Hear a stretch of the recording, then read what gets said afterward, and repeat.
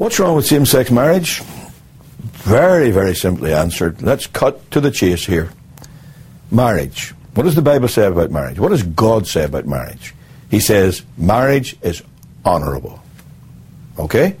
Let's start there. Marriage is honorable. What does he say about homosexuality? He says it's an abomination.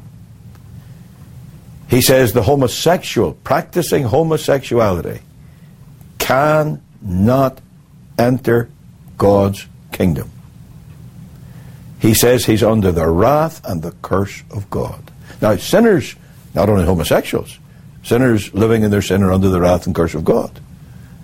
But even sinners may be married, and marriage in itself is an honorable estate.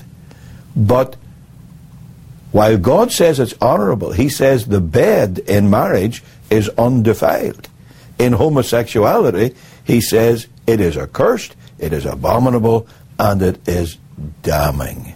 So by God's definition of marriage, and after all, he's the one who instituted marriage, by God's definition of marriage, same-sex marriage is a contradiction in terms.